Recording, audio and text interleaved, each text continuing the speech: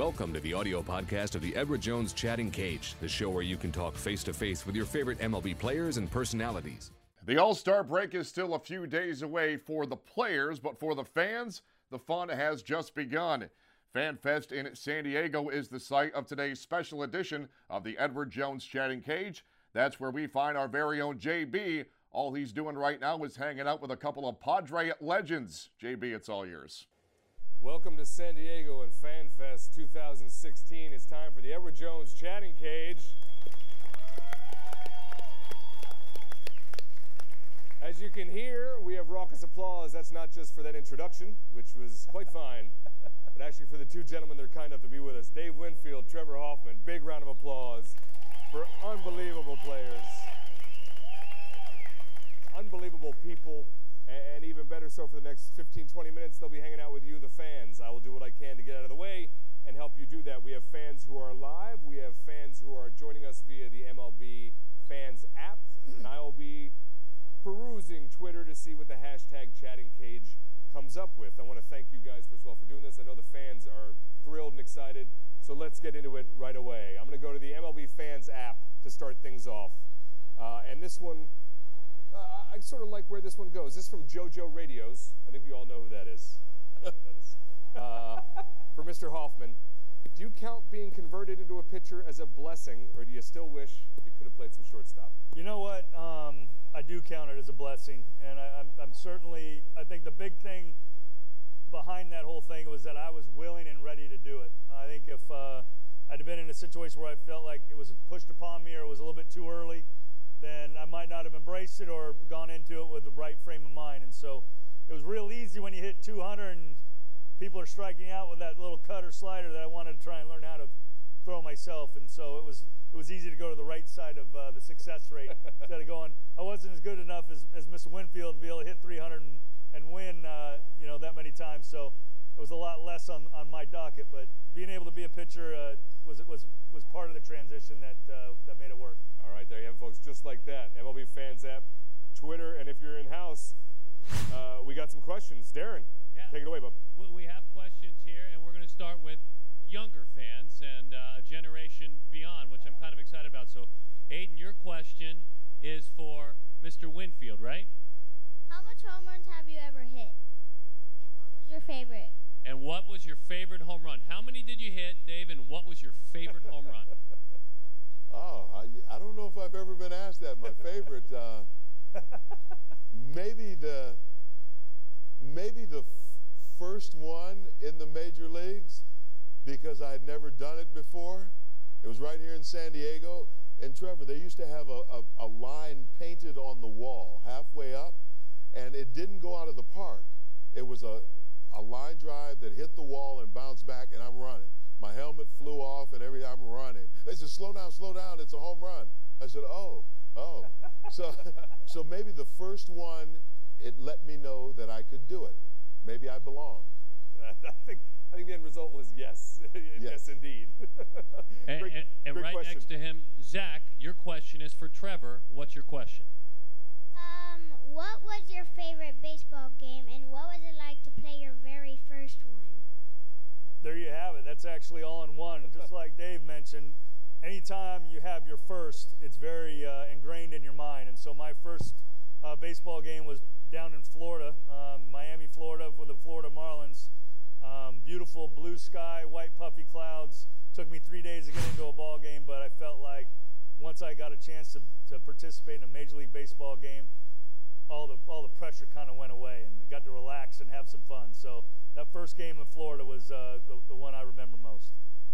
Great memories there from two great Padres legends. That's how it works, folks. Either find yourself in the line there, get the MLB Fans app fired up, or again, hashtag Chatting Cage on Twitter. This is the Edward Jones Chatting Cage. I'm JB. I'm going to go back to the MLB Fans app, and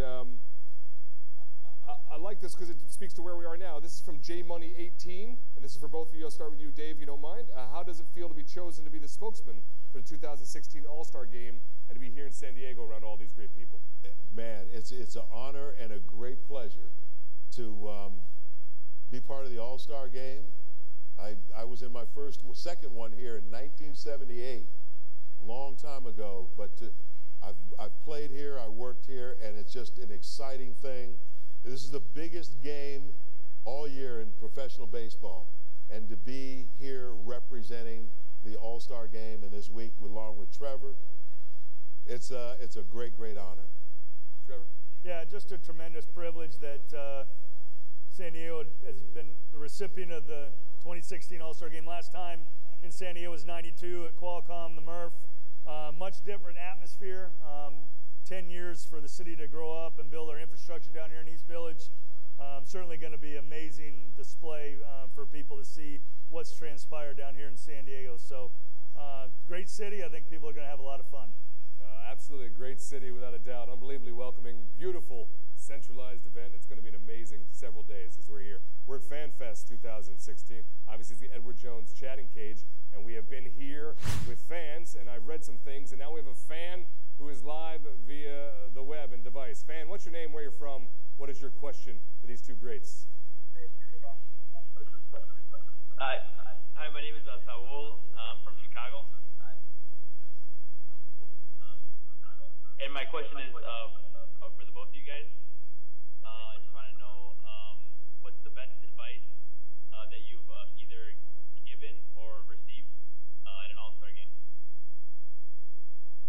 Good stuff. Who wants to lead? That's a big question. That's a great question, but a big question.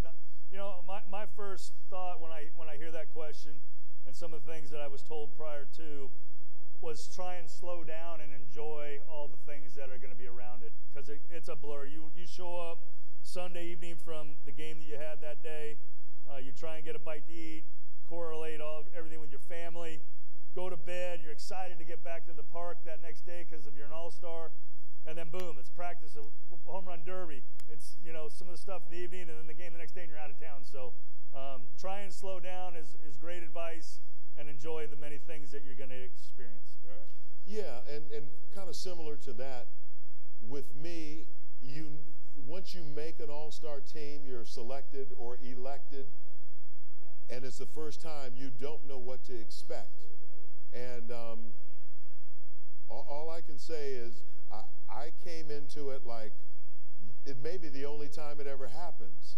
So I tried to take in everything. Everybody that I met on the guys that were opponents, and we didn't buddy-buddy back normally back then, but all of a sudden I'm in the locker room with people that they were my competitors, and we're on the same team.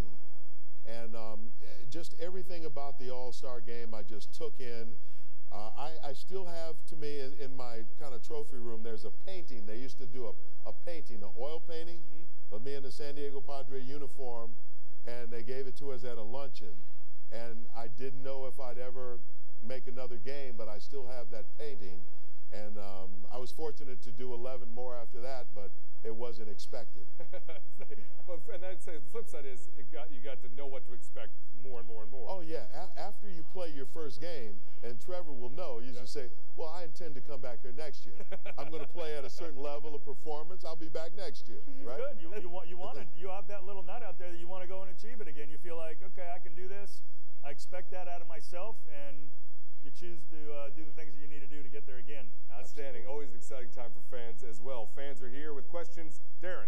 Justin and Desiree are from San Diego. Justin, your question. Couldn't tell. First, I want to say thank you for representing our city with such class. Really appreciate it. And I wanted to ask more about the mental side of the game. You know, it's not really stated that much how important it is for a major leaguer to have, you know, mental stability when they're playing. But how, you know, did you overcome going 0-4 or when you blow in a save or something like that? What can you tell, you know, the ball players growing up right now? Wow. Yeah. I mean, that's a big category because this game isn't all just physical.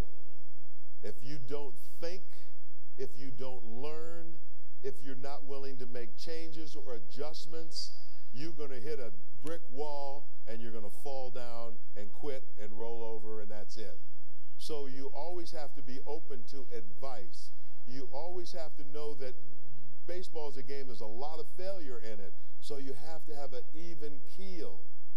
And if, you know, some people's personality isn't made for that. So I mean, I would start with those things and just know you're not always going to be the best. You're a boy when you start, and you're playing against men. Yep. So know that a lot of lessons will be taught to you. No doubt. I think a great resource for you to go look at would be the late Harvey Dorfman's book, The Mental Game of Baseball. A great resource to kind of lay out and spell out for you the certain things that you need to develop in a routine that can keep you online, to keep you in perspective of what you're trying to do in practice, in game, and post-game for that matter. And so how you get along in a clubhouse with your teammates, coaches, that advice that Dave talked about, how you can utilize it. Just because you get advice doesn't mean you got to try and apply it all and make it fundamental to what works for you. So that's a pretty heavy question. It is. Yeah, I'll just say this on it. That when we started, there were not today they have mental skills coaches. And they work all kinds of things that you wouldn't know. I mean, scientific and skills, and, we just said, get it, man, figure it out. But it's different nowadays. You get a lot of help. Great question. Nice light question, just an easy question. Yeah. How did you survive mentally the long, difficult career you had? That's pretty tight. So I'm going to go back. Take a breath. Which is good advice across the board. I'm going to go back to the MLB Fans app right now. This is from Cope. We all know Cope. Mr. Winfield, what active player most reminds you of yourself? There's no other Dave Winfield. I know. Come on. Yeah. I'm waiting for, nobody can come close. I'm waiting for how 3 or 4 he puts together. Yeah, to be exactly, like 4 of them would be mine. Yeah, no, I mean, we're halfway kidding here, but I don't think anybody that's 6'5", 6'6", that good arm, that I mean, there's guys who hit some monster home runs that are big and can play defense, but the 5 tools, they're not playing it. They're not playing that. Not that size anymore, man. Hands that are gloves? No, that nobody has it anymore. I don't know. Honestly, I don't. There was, when I played with Dave Parker, we were kind of bookends. He was with Pittsburgh. I mean, the Cobra. And he hit that home run.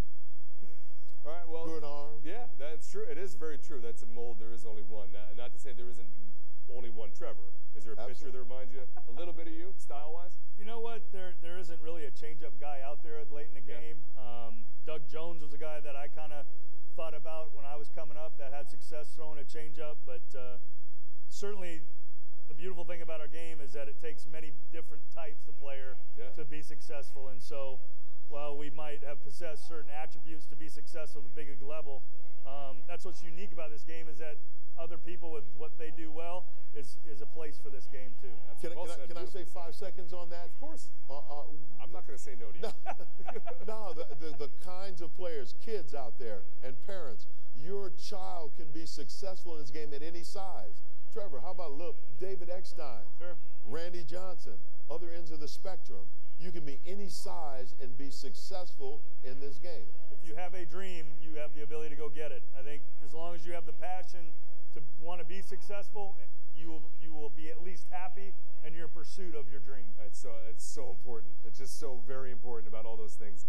We have a fan with some passion, I imagine. Darren, what's up? Yeah, Joel is from San Diego. Now, he's a hockey player, and he's converting to baseball. We're going to get him converted. And, Dave, you know how that is. You could have played in a multiple of pro sports. So, Joel, your question for the guys. What is your most memorable All-Star moment? You got it. I got a lot of hits in all of that. We won games. We lost games. When I was introduced as the San Diego Padre representative in 1978, and all these guys from all over the country, they said, yeah, okay. And I stepped out, and I had to go back they gave me a second applause. So just the reception by the crowd in San Diego, that always stays with me. I think I can still see you saying, all right. Yeah, okay. That's pretty good. Sit back, Pete Rose, Joe Morgan, Mike Schmidt. It's our time. Oh, that's great. You know what, Joel? My second one that I had a chance to go to in Fenway Park, they brought together the whole all-century team of baseball, and they aligned the infield grass with every great that had played this game that got introduced. And as a young kid, looking out onto that field of dreams and to see my idols and see guys that I looked up to all in one spot, and then culminate with the great Ted Williams here from San Diego to throw out the first pitch with Mr. Tony Gwynn to his side was kind of an off-the-chart at the moment. So that was my favorite moment. Two amazing stories. Thanks. Great question there. Big round of applause as well. It's a good time to give a big round of applause because we got to say thank you to these two. They have a tremendous week lined up. Dave Winfield, Trevor Hoffman, absolutely phenomenal. Thank them. Fans, I want to thank you, and we'll see you on the next round of the Edward Jones Chatting Cage.